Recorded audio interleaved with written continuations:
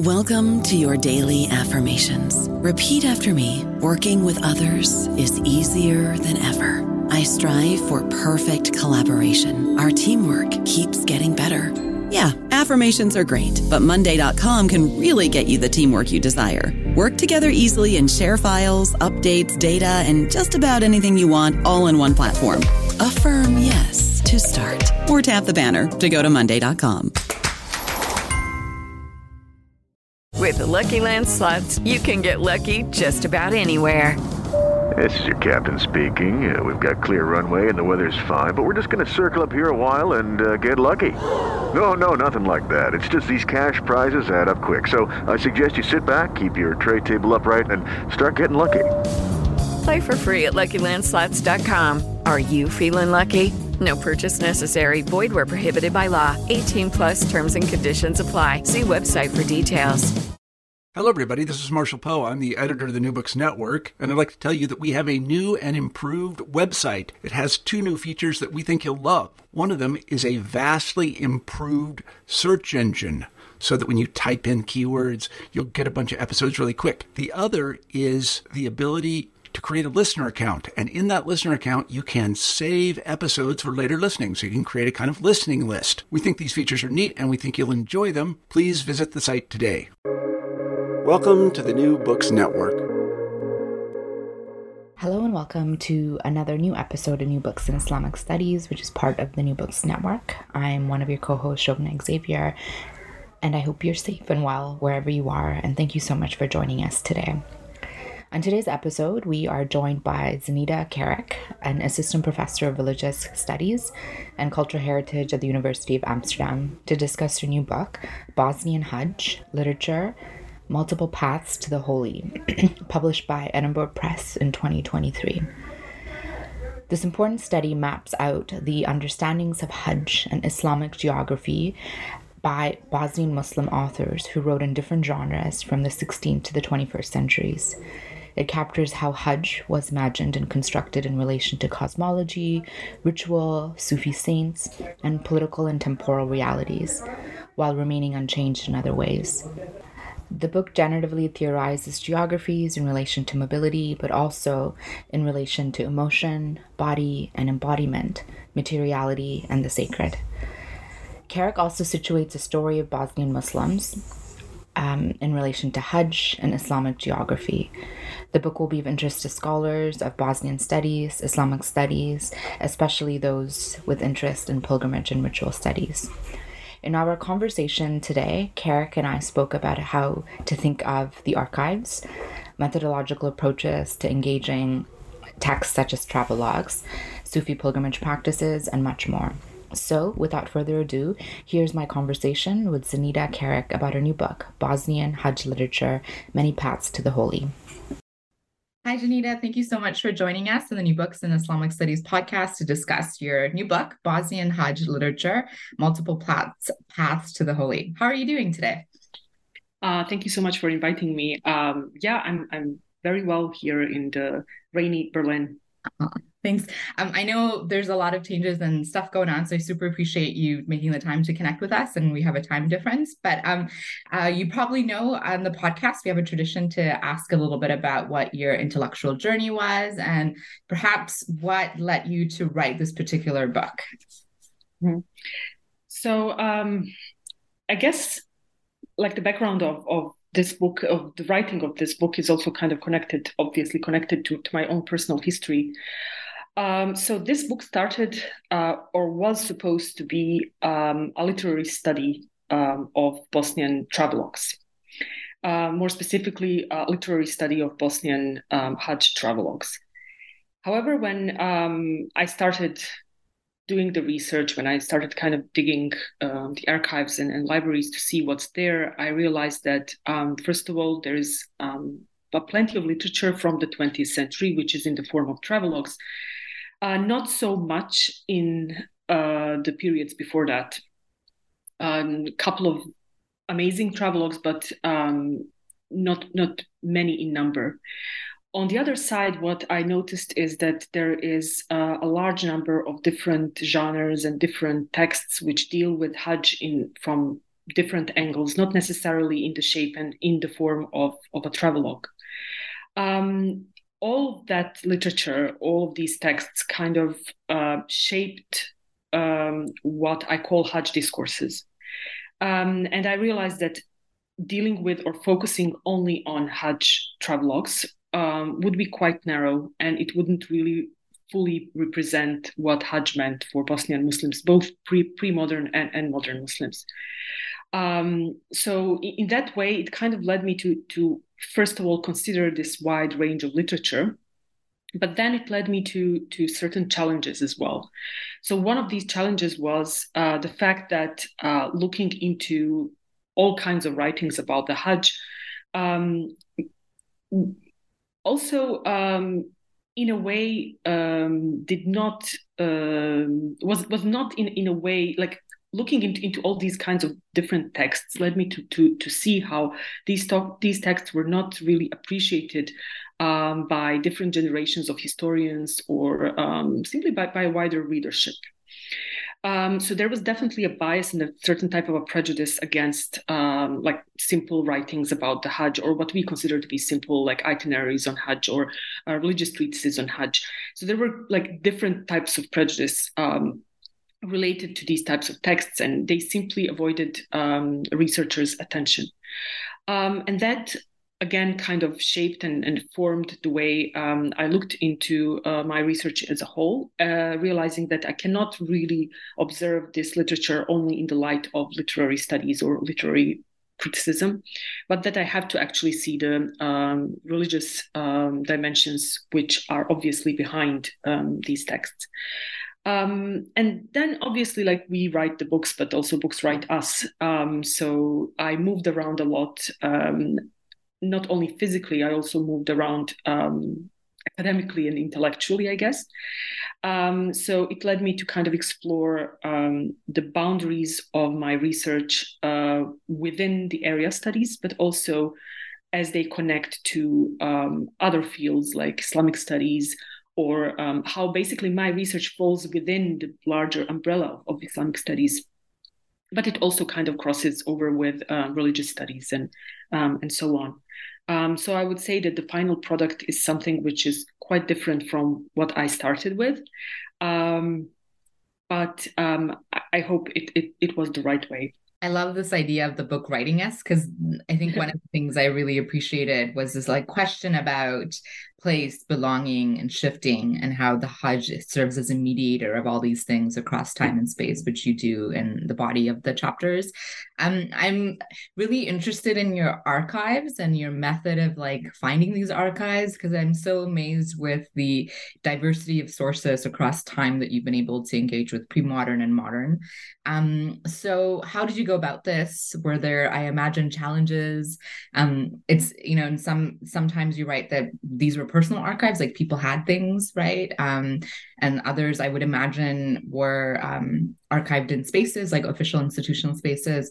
And of course, this is set against a context in Bosnia where there was a war that interrupts archives, which is really complicated and fascinating. So I wonder if that factored into any of the challenges of accessing some of the sources you use in the book.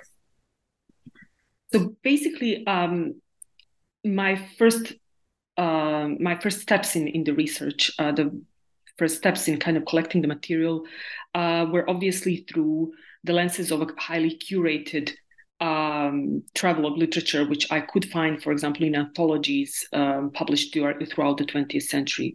So some of this literature was already, in a way, curated and presented to the wider audiences.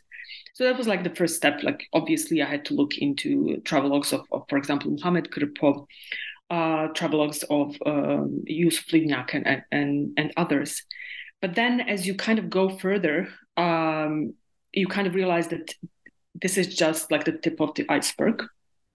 And the rest of the material was spread out in a perhaps a little bit haphazard way, like in different types of institutions, as you correctly said. So with some institutions, it was pretty straightforward. Gazi Husrev Bey's library in Bosnia was like the key institution, or one of the key institutions. Also, obviously, the the Süleymaniye Library in Istanbul. I also used the material which comes from, for example, Al-Azhar Library in Cairo. But some of the writings do not really exist either in this like curated anthologies or in this set of very highly set lists of literary texts, neither in the official institutions, but you kind of come across it once you start talking about your research. So as I talked about my research, as I wrote about my research in Bosnian newspapers, people would kind of contact me and say, there is like this travelogue. I mean, it's not published, Hajj travelogue from my grandfather or my grandma. It hasn't been published. Would you kind of look at it? So I think that was like probably the most interesting part of the research, because it's really unexpected. It's also quite private and intimate, because someone is letting you into their space. Sometimes I was not even able to see these manuscripts, because at the last moment the family would decide not to show the travelogue or the itinerary to me, because they considered it to be kind of reserved only for the eyes of the family and so on. So there were like all kinds of stories related to that. So all in all, I would say it made me also realize that what we see as archive is actually like much wider than what has been in a way officially set, or what has been officially created. So archive can be something which is much, much wider and broader. I love that. And I think you talk about that in the introduction of you publishing the story in the newspaper and people writing to you, which I think is pretty amazing. How do you approach a travelogue or itinerary? Like what as a text? I wonder if it's different from any other text that you might approach, or do you approach these texts when you're engaging them in the same way that you would, let's say, I don't know, the Quran or something else? Like, what are some things that you're looking for? Because I'm really fascinated by your relationship to some of these texts and how you engage them and some of the things that you're teasing out. And especially because a lot of that is also dependent on your relationship, I would imagine, with the authors of the text, right? Knowing that perhaps you're negotiating who your audiences were. Sometimes we're debating and thinking about who they were writing for, right? Bosnians back home, or and their medium too. Like, how is an itinerary, like an outline of maybe where they were going, different from perhaps a travelogue if it's a little bit more detailed, right? So, were those questions that were coming up, or was it something you were super comfortable with as you're engaging in this type of medium? So basically, I started from the premise that the Hajj is obviously both the journey and the destination. And so it's journey and the ritual. So that was the main goal which I had when I kind of approached the material, to kind of tease out to see what's there related to both the journey and the ritual. Obviously, the material I worked with was quite different and quite varied, and I could not always find both dimensions. With the travelogue, obviously, one expects to find both the descriptions of the journey and obviously the descriptions of the Hajj rituals.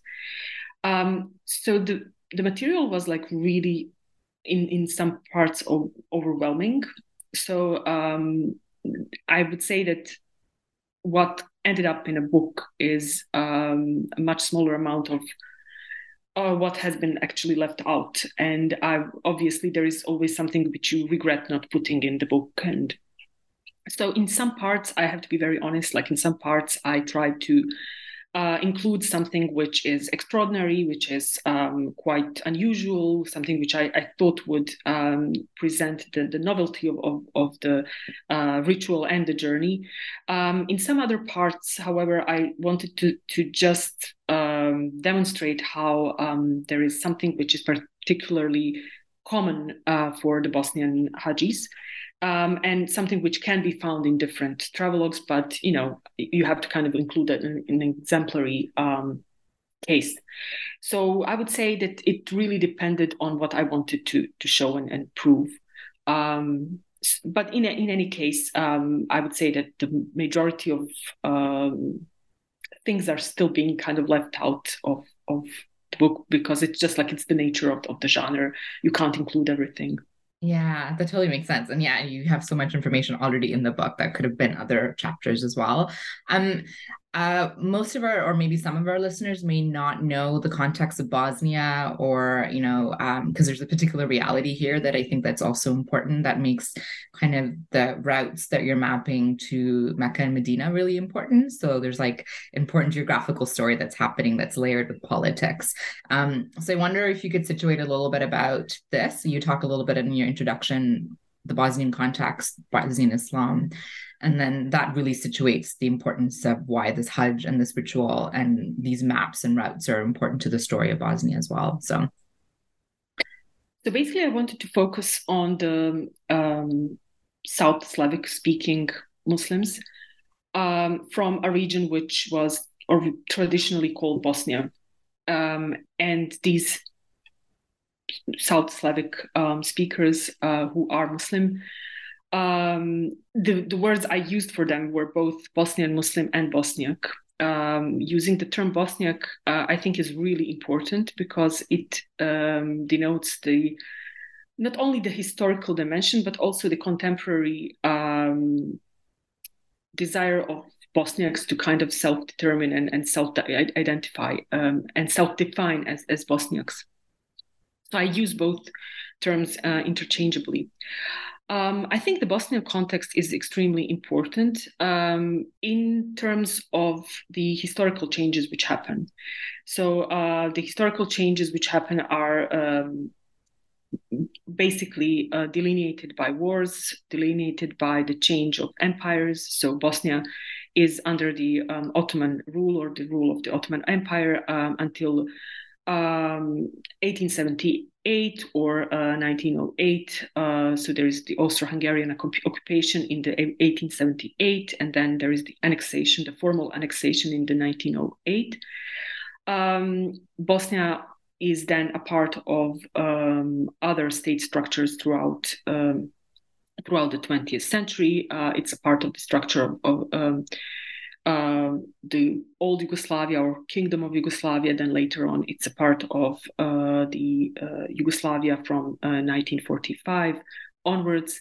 Then obviously there is the aggression on Bosnia, which in 1992 proclaimed its independence. So all of these things are quite relevant in our understanding of how something both very intimate but also very communal can be affected by. So the wars, the change of states and empire structures, all of it affects obviously the physical way people go on a Hajj. There are years in which people cannot go on a Hajj. They are prevented from going there. Then obviously that affects also how they relate to the Hajj. So one part of it was, one part of this historical dimension was to show how Hajj can be affected, both physically and in terms of its religious imaginary. But I think I also wanted to stress how there is something really constant which remains throughout these different periods. And that is the devotion towards the Hajj. So regardless of which period we're talking about, whether it's the 16th century Ottoman Bosnian writings about Mecca, or we're talking about the 21st century blogs, published on somewhere on the internet or Facebook or somewhere, there is the same identifiable desire to kind of go on a Hajj and foster this relationship to Mecca and Medina. So I guess the whole historical part proves to be to kind of show both the change and continuity in some ways. Yeah, which is like amazing to see, because your chapter 1 starts in the 16th century and your conclusion takes us to the pandemics. So those multiple pandemics that you also discussed in the different periods as well, which is really interesting to read about the plague and quarantine practices, and how a lot of that were racialized particular ethnic communities as well, and how Bosniak Muslims were treated. So yeah, we could get into some of the details. We probably won't be able to get into all of the fantastic details of the book, but in chapter 1, you really deal with 16th to 17th century. You're looking at these Bosnian scholars in the Ottoman Empire who are writing about the pilgrimage practice. And they're particularly focused on, as you say, Medina and the Prophet, which I thought was really, really fascinating. And you frame this as, I think, the sentience of the Prophet, like the idea of like how they're really focused on the feeling and like kind of the presence of the Prophet and the way that they're describing it. This is one of the things that really stood out for me. So I know there were 3 different scholars that are kind of focused in this chapter, but what are some things that you would want readers to know about what you're trying to do in this work, and really thinking about the title, which is the meanings of the sacred? So basically, when it comes to this like Bosnian perspective, there are, I think, two things at play in this particular chapter. So we now encounter the first treatises on Hajj written by Ottoman Bosnians. So these treatises are written in the genres which are the classical genres of Islamic literature. They are Fadail literature, the Awa'il, the Awakhir, like general treatises on different things. So just to kind of clarify for the readers, for the listeners, the Fadail literature, for example, is a very, very old classical Islamic genre stemming from the 8th century, which talks about the virtues of a particular object. So you could write a fadail on anything, like literally anything, from the fadail of the Quran to fadail of the places and regions. Like very, very famous and very common are fadail of Mecca, Medina, Jerusalem, regions, and like Sham and so on. So what we see here, what we encounter here in the 17th century is like late 16th, beginning of the 17th century is literally Bosnians writing in these old classical genres. So they're already embedding themselves in a long Islamic tradition of writing. And we kind of have to always keep in mind in the background that we're talking about people who have been Islamized, who have accepted Islam relatively recently. So they kind of come under the full historical light as people who kind of contribute to the Ottoman learned culture on an equal footing. So that's like this dimension which I really wanted to show, and they are contributing to the Hajj discourse on a very equal level. So the second thing which I wanted to show is how what we see at that point is the setting of the meanings of the Hajj, which the later works are going to kind of read, and some of these arguments are going to come up later as well, in later times as well. All 3 authors write in a Sufi framework, which obviously tells us something about the meaning-making processes. So they do not consider the Hajj as a ritual, as only something which is an act of obedience, but also they add different types of layers of the Sufi meanings to the different parts of the rites. So in one treatise, for example, the author is dedicating his attention to the black stone, for example, imbuing it with human characteristics, also kind of inverting this anthropomorphic or anthropocentric perspective. So there is like a lot of things going on in this particular treatise. The other author, Hassan Imamzadeh, he is dedicating his treatise to the virtues of Medina. He's trying to show how Medina is basically the place of love. It's a place of prophetic love. So all of these ideas are kind of revolving around not simply just saying like, oh, people should go to Mecca and they should perform duties, but there's some additional layers to it. And the third part is basically, again, kind of related to the first thing. It's basically not only that the Ottoman Bosnians are writing about the Hajj in very old classical forms, but they are also trying to kind of present the Hajj in their own contemporary moment, which, if we kind of recall, they're writing in the 16th century, 16th and the 17th century. They are also writing in the peak of the Ottoman Empire, so to speak, and they are actively promoting the Hajj, which basically means that they're writing in the service of the Ottoman rulers. And that's quite obvious, at least from one of these writings, where the author Ali Dede al-Bosnawi very explicitly praises the Ottomans as the protectors of Kaaba, as the dynasty which protects the Hajj, and he kind of implores the readers to kind of accept that Ottoman dominance and framework. So what we see there is perhaps somewhat static, but also quite interesting meaning-making process. Static in a way that the meanings which are presented are quite fixed, and they're presented as very universal. But from a variety of these different dimensions, we can actually see that there is an underlying meaning-making processes going on under these different treatises, because none of them is quite similar to the other, and they all present different sides of the holy. And some of the themes that you're picking up here on materiality, on place, body, home, it also carries on to the next chapter, where you start realizing that although people are making these pilgrimages to Mecca, there's also stops in between that are adding further nodes. And of course, I enjoyed this because a lot of this had to do with ziyarah or pilgrimages to other Sufi saints, which, as we see progressively throughout the book, as time passes, becomes quite contentious, right?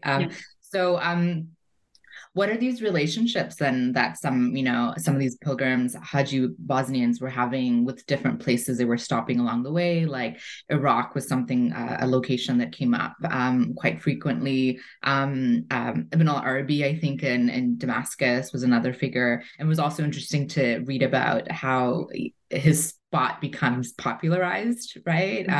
So that was I loved reading about that. So what were these relationships to Sufi saints? What were they hoping to get going to these places along the way and making it a bigger journey, that it wasn't a straight shot to Mecca, that there was lots of different stops along the way? Yeah, I think it's really great when we look into these pre-modern texts to see how the Hajj was not only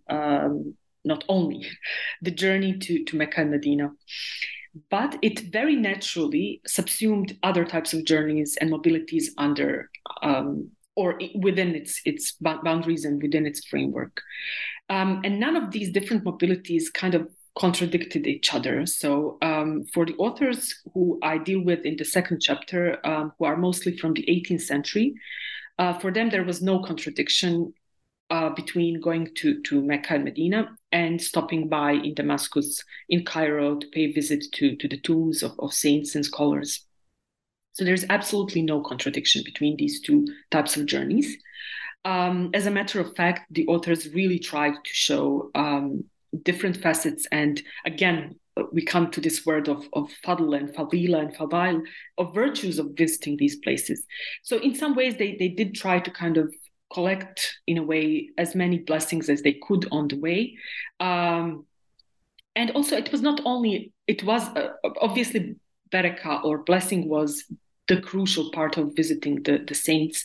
But there was also an educational aspect to it, because the authors are really keen on giving as many as much as they can about these different places.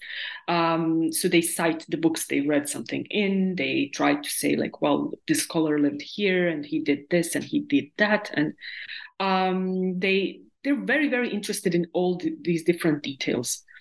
So in some cases, they even it seems to me that they rely on this additional literature which they read on histories and chronicles.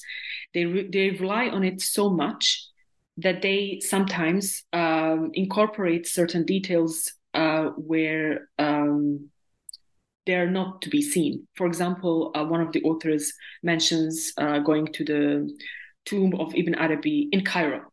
but the tomb of Ibn Arabi is in Damascus.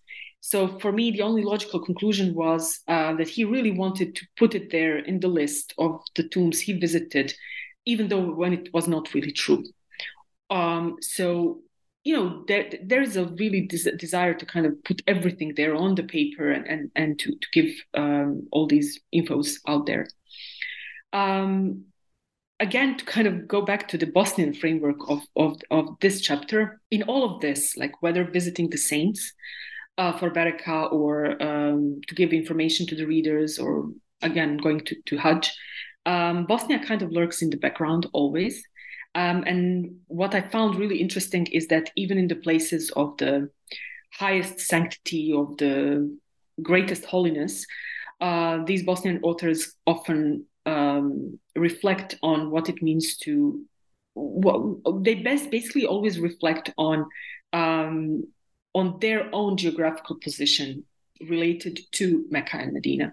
So sometimes they would express it in by saying like, oh, well, I'm here, I'm in Kaaba, I'm close to Kaaba, like my heart is full, but the love towards Bosnia still keeps me going, which is really interesting, like how Bosnia kind of pops up in these like places of highest sanctity, and it does kind of matter as a geography in the background, which will obviously in the later chapters become even more obvious. No, I absolutely love this chapter, obviously. Chapter 3, I think rightly is titled Change. And I think this is like in the middle of the book, it's like shifting, right? I think in terms of time, we're talking about an interwar period. Things are really looming in the background. I think in the book, in your conclusion in chapter 3, you write it as encroaching modernity, print steamships. Like there's things that are coming that are really signaling change. And then still you have this pilgrimage practice, right? So how is it in light of this particular moment in time, when people are still traveling, what is being projected, or what kind of anxieties are being evoked in this moment? Because I would imagine all of the stuff that's happening externally is also forcing a lot of internal anxieties that we start noticing in subsequent chapters thereof, and that ends up being projected into the Hajj pilgrimage. And so this is specifically interwar period, which I think is an important historical moment where a lot of things are happening. So what are some things that you're trying to do, and how does the Hajj still maintain a significance, or what are some things that are, as you're saying, the same, but what are things that are also being shifted in some ways? Yeah. So I would say that the greatest changes which happen in this period, well, one of them obviously is the fact that the greatest number of people go on a Hajj, so people go on a Hajj in unprecedented numbers. This obviously drives up the number of books, writings, essays, reportages, like everything on Hajj. Together with that goes together, like what we can see here also are the changes happening in the Arabian Peninsula itself.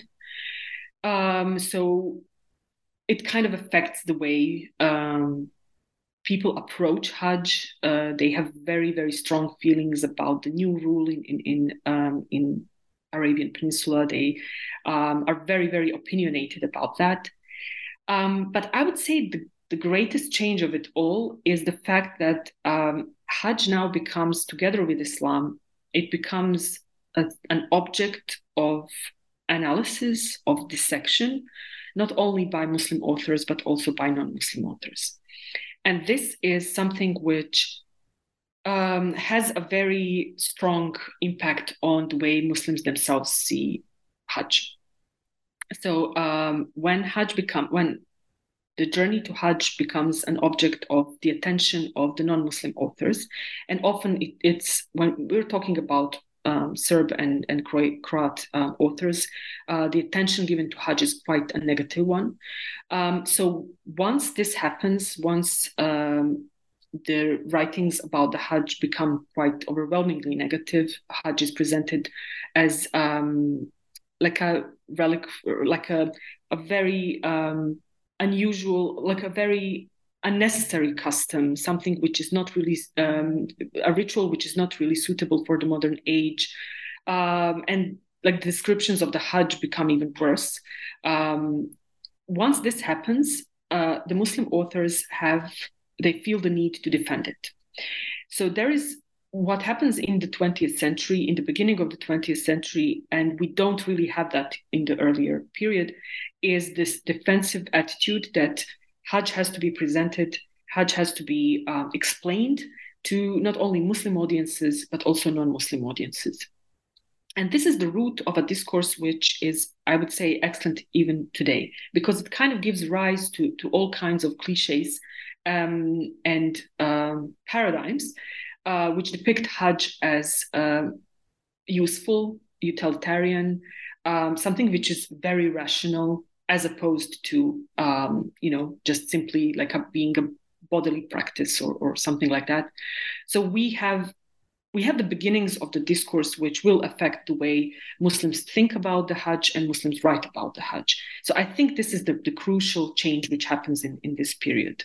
Together with obviously these technological changes, together with everything else which happens. I don't know about you, but I'm very busy and I don't have a lot of time to cook. That's why I subscribe to Factor. Eating better is easy with Factor's delicious, ready-to-eat meals. Every fresh, never frozen meal is chef-crafted, dietitian approved, and ready to go in just 2 minutes. You'll have over 35 different options to choose from every week, including Calorie Smart, Protein Plus, and Keto. These are 2-minute meals. Factor meals are ready to eat and heat, so there's no prepping, cooking, or cleanup needed. They're flexible for your schedule. Get as much or as little as you need by choosing your meals every week. Factor is the perfect solution if you're looking for fast, premium options with no cooking required. Sign up and save. We've done the math, and this is important. Factor is less expensive than takeout, and every meal is dietitian approved to be nutritious and delicious. Head to factormeals.com/NBN50 and use code NBN50 to get 50% off. That's code NBN50 at factormeals.com/NBN50 to get 50% off. It was really fascinating to just like feel the anxiety, right? And then this is continuing on to, I think, chapter 4, where this becomes really post-World War II, right? And there's a lot of things kind of looming in the background. Palestine is looming in the background. Mm-hmm. So there's an interesting kind of, I think you frame it as absence of presence. Like there's an interesting sense that it's there and it's not there, or people are avoiding it. So there's anxieties mm-hmm. that are projected that way. You have the development of more modern Hajj literature, right? And there's also anxieties about non-Muslims visiting, or how like non-Muslims are going to think about this place. Orientalist fantasies that are coming up mm-hmm. about that place, I think, is associated with the non-Muslims, like, coming into a place that should be boundaried and protected. And I think the most other important one was just like Islamic reform, like anti-Sufism. That's also, so there's like so many things happening, I think, in terms of all these different factors. And you really do a wonderful job in this chapter, just like mapping out how all of this is like informing, again, how people are relating to Mecca and Medina, how people are journeying to Mecca and Medina, and really what the Hajj is being perceived as. And the emotions is here what I think is like a really valuable theoretical piece that you're using to kind of extract and work through some of this. So I wonder if you wanted to talk a little bit about how emotion plays into this and how you feel it's useful as an analytical category to process some of all of these really big changes that are happening historically post-World War II. So basically, the emotion kind of pops up in the 4th and 5th chapter, and it is like a testament to the fact that regardless how strong the reformist rhetoric was, or reformist/socialist rhetoric, which was quite dominant in the post-Second World War Hajj literature, regardless how strong it was with its insistence on the rationality and with its insistence on the fact that Hajj has to have a certain type of a social purpose in order to be valid, in order to be relevant for the modern age, this appearance of this constant reappearance of emotion, and connected to that, obviously, body, is something which tells us, obviously, how Hajj cannot be just reduced to an idea. It's not just a matter of intellect. It's not just a matter of ratio. It's literally like a right which takes up one's body, and obviously, body produces emotions. So what I did in the fourth chapter, I wanted to present these different discourses which appear in the post-Second World War period, where we have, first of all, we have these organized Hajj delegations, which were delegations of people selected by, obviously, the socialist authorities, people who went to the Hajj and who, in a way, wrote highly curated, highly censored travelogues, which are still very interesting to and very valuable to kind of read and analyze.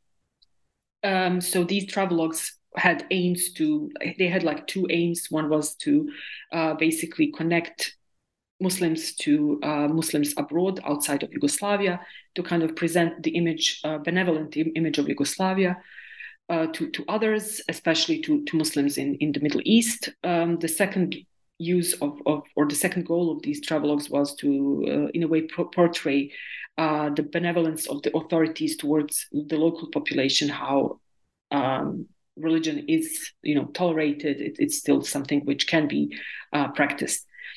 So those are basically the first travelogues which kind of appear in this period. Then we have obviously the Orientalist discourse with Zuko Jumhur, who goes on a Hajj, but then writes highly charged, very Orientalist descriptions of Mecca and Medina, and basically gets also huge fame for it.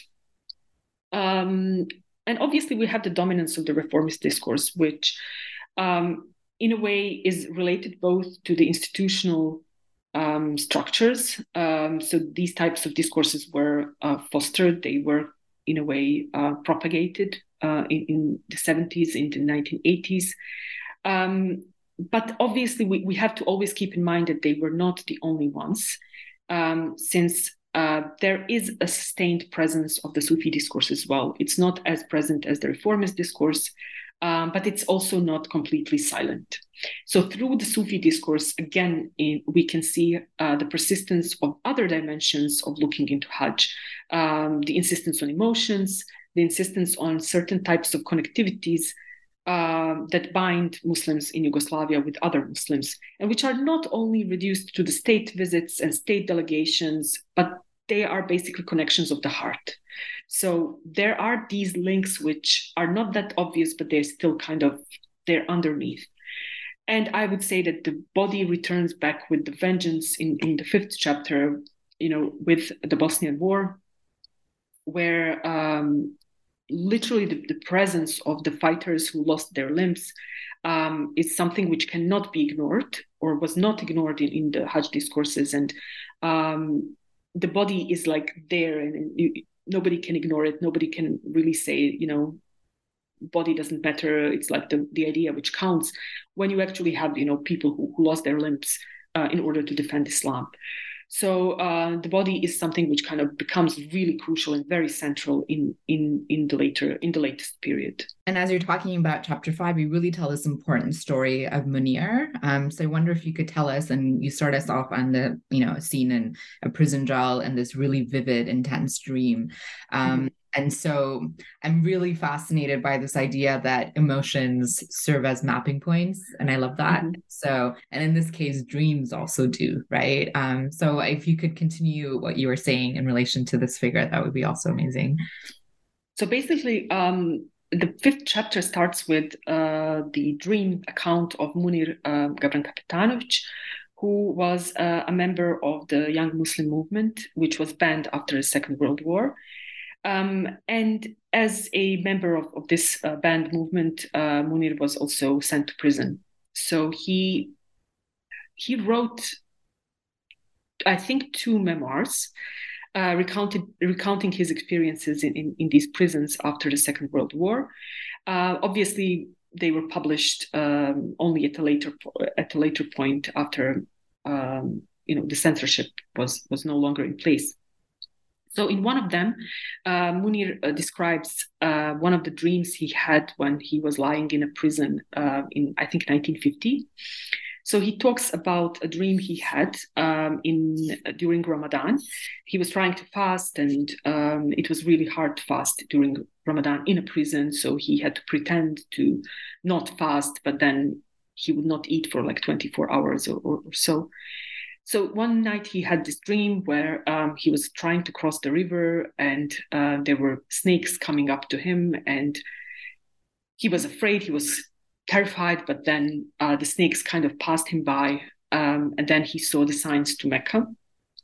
And that's when he knew that one day he's going to fulfill his dream and actually go to and perform Hajj. So this dream is recounted in his Hajj travelogue, like written 44 years later, when he actually goes on a Hajj with his sons. And in this point, Munir is already an old man, and he is now in a wheelchair.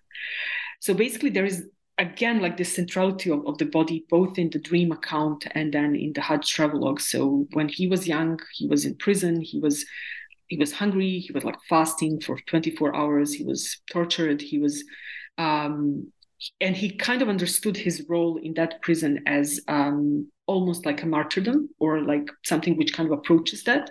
And then 44 years ago, after that, he is in Mecca, he is traveling to Hajj, and now he's carrying a Bosnian passport.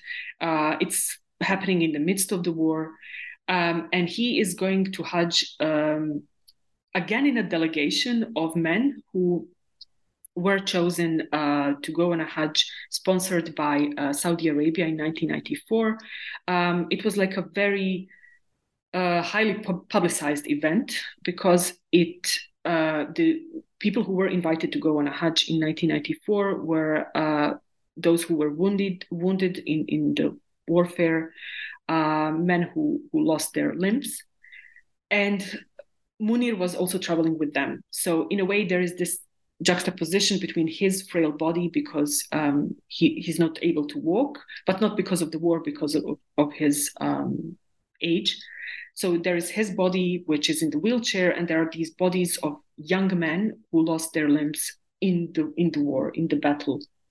So this imagery is kind of constantly there in the Hajj travelogue. But the parallel, which is kind of being which is underneath all of this, is the fact that both Munir and these men who go on a Hajj and who lost their limbs, both of them kind of suffered for faith. Both these men suffered for Islam in some way. So that's kind of how the chapter starts, and it kind of goes, and in order to show the centrality of body for the Bosnian Hajj in the war and post-war period. This is such a powerful chapter. Like, wow, what a way to also end the book. The conclusion, you take a step back and you bring us to the modern period. You kind of context of how things were shifting, particularly during COVID, when people couldn't travel to Hajj, and how Bosnian Muslims were trying to create relationships, maybe digitally or whatnot, through that. So what would you say in the moment now are those relationships to the Hajj?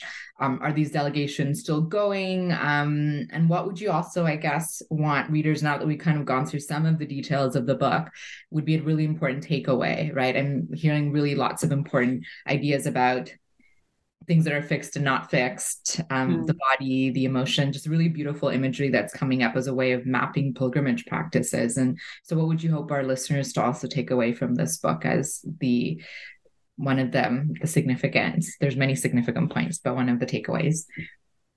So I would say it would be like, this is something which I always repeat, because it's always on my mind. And that is the fact that, the book is over, but definitely the project isn't over, or the way we observe Hajj is not over. Like it's never going to be over. So what I would like the readers the listeners to take from this is to kind of observe how pilgrimage and other types of rituals, they can have this like fixed structure, but that allows them also a certain type of a freedom. So structure of the Hajj is fixed, the rites are there and they're not really changing, but the way people approach them, the way people experience them, is definitely different from a period to period, from time to time. And I think it's really important to stay in tune, or stay attuned to what's going to happen with Hajj in our times, or in the next 10 or 20 years. So I'm here thinking about two things. One of them is what's going to happen with the technological aspect of the experience in the Hajj. So we've all seen the projects which kind of want to center the AI and like the experience of the Hajj. And so what I would be really curious to know is not only how regular pilgrims are going to experience that, but also how this technology is going to kind of affect the norm-making processes related to the Hajj as well. Whether they're going to affect them or not, I mean, it's on a permanent basis. I'm not really sure, but what I'm really kind of looking forward to is like this creative tension, which I believe is already happening. So what's going to happen when people want to put on goggles and just kind of experience the Hajj in through that way. So that's one thing. The second, and I would say a bit more somber image, is what's going to happen with Hajj in terms of in light of the climate change. I'm not really sure like how everything is kind of going to evolve in the next 10 or 20 years, but I do believe that the question of nature and the question of human relation to the nature is going to be quite central and quite relevant for the pilgrims themselves even. So I believe there is going to be a lot of rethinking of the centrality of the human body versus the environment in the context of something as massive, as huge as Hajj is. So I would say, I would just like ask the listeners to kind of just pay attention to what's going to happen, and to maybe also look into the history of Hajj and see what happened in the earlier periods, because all of these tensions happened earlier as well, obviously in a different shape and form. So yeah. Those are such productive questions to leave us with, and just in terms of the AI dimension and virtual reality, like is going on Hajj on like, I know there's stimulation programs that do Hajj now, which I use in class when I teach, and I often ask students, is this the same or not? And there's a huge debate that unfolds, or some will say, no, it's not the same, but it might mean something different to those who have accessibility issues and things like that. But it might also mean something different in an era of climate change, when we're really concerned about our carbon footprint and impacting nature as well. So that's really important. So thank you so much. I have to ask you about the cover, because I absolutely love it. And it's too bad that our listeners are listening, but they have to get the book and look at the cover, because I love it. So did you want to tell us a little bit about the artist who did it? And I think it's fabulous. Thank you so much. Thank you. And also, I always love that question, obviously. So the artist is Elvir Yusufovic, who is a friend of mine and a really great artist. So we talked about the cover of the book last year, and basically I told Elvir about a story about these two women who went on a Hajj in 1981, who in a way, they had like a really interesting story behind one of them. Both of them belonged again to this young Muslim movement. Both of them, like one of them was definitely in prison for these activities after the Second World War. And now we're already talking about the 1980s. I think both of them were at that point in their 50s. So they decided to go on a Hajj, but because of the whole, baggage which they carried, they kind of think, and they were like, well, we don't really want to go by plane for all range of different reasons, for different sets of reasons. And they just decide to go on a Hajj by car. But the thing was, like, obviously they went with their husbands, but the thing was the husbands couldn't drive, or they wouldn't drive, or there was like something implied there. So they were just like, well, no problem, like we're going to drive. Both of them had like this international driver's license. So they decide to go on a Hajj, to go on a Hajj by car. And then they pass through, Istanbul, Damascus, they go through Jordan, they enter Saudi Arabia, and they literally did not have any problem driving through Saudi. Apart from like one place where the policeman told them like to pretend, like to kind of put the husband of one of them to kind of pretend to drive. So just like, so the form is kind of fulfilled, but basically they drove through all the way up to Mecca. And basically they drove in this like Beetle car, and I have a photo of them like standing in front of that car, which is, it's really kind of cute and also very nostalgic in a way. So basically what we wanted to kind of do with this cover is to kind of play with different things. So one of them is obviously two women driving through Saudi Arabia, which is something which definitely shocked the readers of their travelogue when it came out in 2014. That was definitely something which caused like a lot of positive reaction, because I think back then in 2014, women still couldn't drive in Saudi.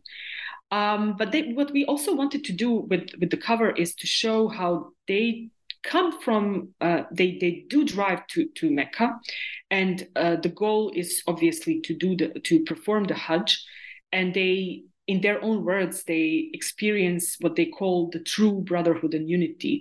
So they use the socialist slang to kind of describe the religious feeling, which I thought was really amazing.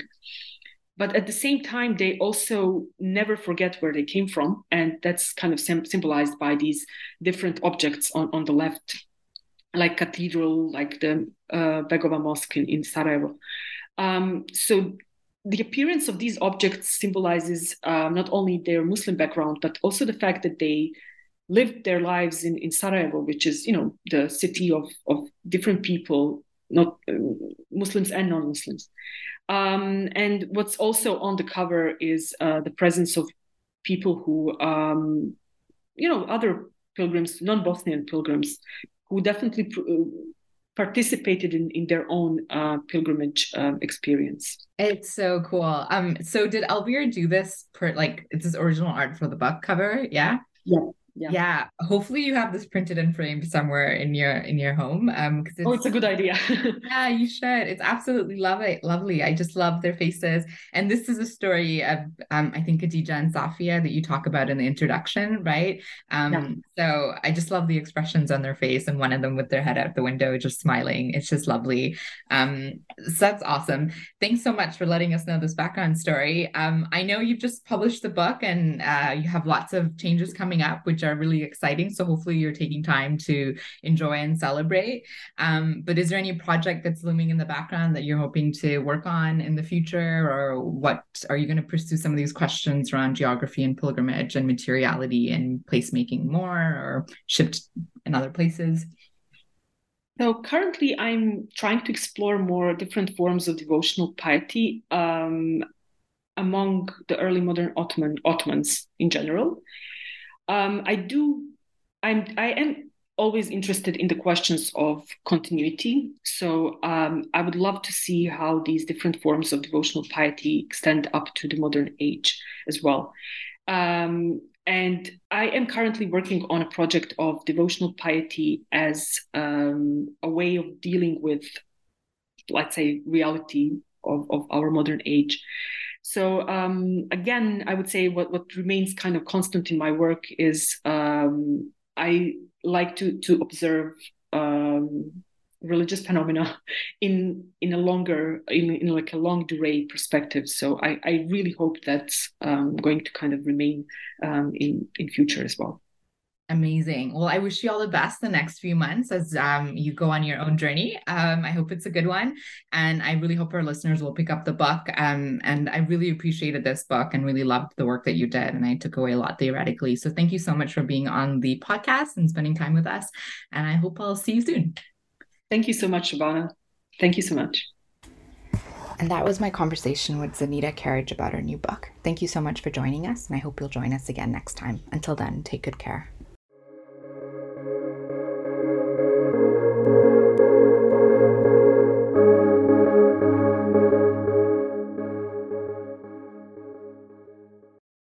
With the Lucky Land Slots, you can get lucky just about anywhere. This is your captain speaking. We've got clear runway and the weather's fine, but we're just going to circle up here a while and get lucky. No, nothing like that. It's just these cash prizes add up quick. So I suggest you sit back, keep your tray table upright, and start getting lucky. Play for free at LuckyLandSlots.com. Are you feeling lucky? No purchase necessary. Void where prohibited by law. 18+ terms and conditions apply. See website for details.